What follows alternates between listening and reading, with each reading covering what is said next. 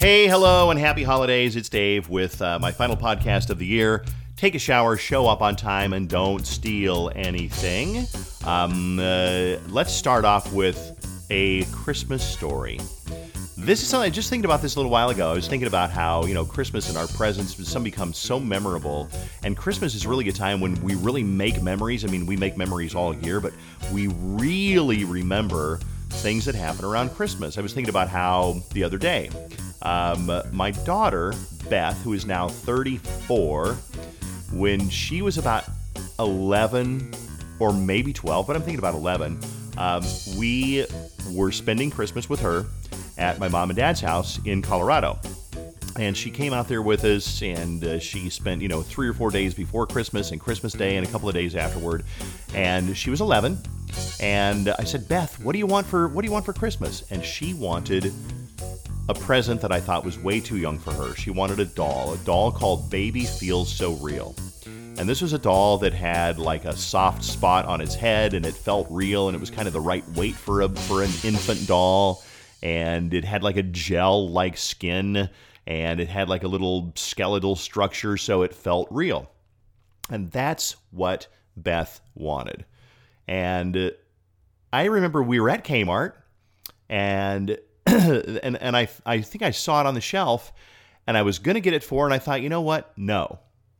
Something about an 11-year-old girl wanting a doll just didn't hit me the right way, so I decided that I would not get Beth a Baby Feels So Real doll. And I remember Susan was there with me. This is about 1993, I'm thinking, something like that.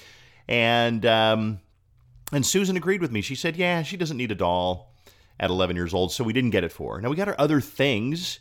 I don't remember what all we got her, but we didn't get her the Baby Feels So Real. Christmas morning, I remember Beth opening her presents and being disappointed. And I remember that night, I was a little annoyed that Beth was disappointed she didn't get Baby Feels So Real.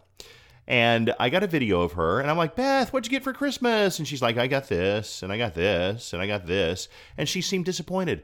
And at the time, I was a little bit annoyed, but I look back on that now, and it didn't take long for me to realize that I was the one who was wrong. You know what? Get her the damn doll. Get her the Baby Feels So Real. It's all she wanted. Who am I to decide that she shouldn't have it? Get it for her. Get her the Baby Feels So Real. So she went home, and her mom, who is a great person, I give Cricket a hard time because she's got a funny name, but her mom got her a Baby Feels So Real. And Beth got that. And we laugh about it, but I still think back about, that 11-year-old little girl, and you only get one Christmas with your 11-year-old daughter because the next year she's 12. And the next year she's 13 and probably doesn't want a toy anymore. I remember when Allison got her last toy ever was for Christmas when she was 11 years old. She got the game Kerplunk, which is a plastic tube about 4 or 5 inches across that's filled with marbles, and the marbles are held up with sticks. And as you pull the sticks out, the marbles go kerplunk, and they fall into a little hole, and the more marbles you get, blah, blah, blah. So that's what Allison wanted. She wanted kerplunk. And I got it for her. And I'm glad that I got it for her. But I remember that was the last toy that she ever asked for. So anyway, back to the Baby Feels So Real. If you are running across anything like that where you can afford it and your wife or your partner or your husband or your kid or your mom wants it, and even if you think, you know what, they don't need it, they're never going to use it, get it for them. I'll give you an example. I mean, this year Susan was in Brookstone a couple of weeks ago, and she saw, it looks like a garbage can, like a kitchen-sized garbage can that you warm towels up, and you put it outside of your shower, so when you get out of the shower, you have a warm towel. I know she'll never use it. I know she won't. But that's what she wants. She doesn't really want anything else. So I am tempted to say, you know what? I'm not going to get it for you. It's going to be a white elephant. You'll use it twice. We don't even have an outlet near the shower. But that's what she wants. So I said no at first, and then I remembered the Baby Feels So Real story, and I went back to Brookstone, don't tell her, and I got her the towel warmer. I'll give you one other story about Christmas presents that maybe didn't go so well. When I was a kid, probably 8, I wanted a slot car set. Now, you probably know what slot cars are. I don't think they're big like they used to be, but it's a racetrack that you put down. They're not Hot Wheels, and there's a slot in the middle that's charged electrically, and you put the car in the slot, and it runs around, and the electricity in the slot powers the car. It's called slot cars.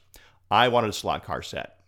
My cousin had one. I really wanted one. So my mom got me one, and I opened it up Christmas morning, and I was thrilled. Oh my God, I got a slot car set with no cars. Nope, no cars came with the slot car set. Now, I don't remember my reaction, whether I told my mom, "This sucks, Mom.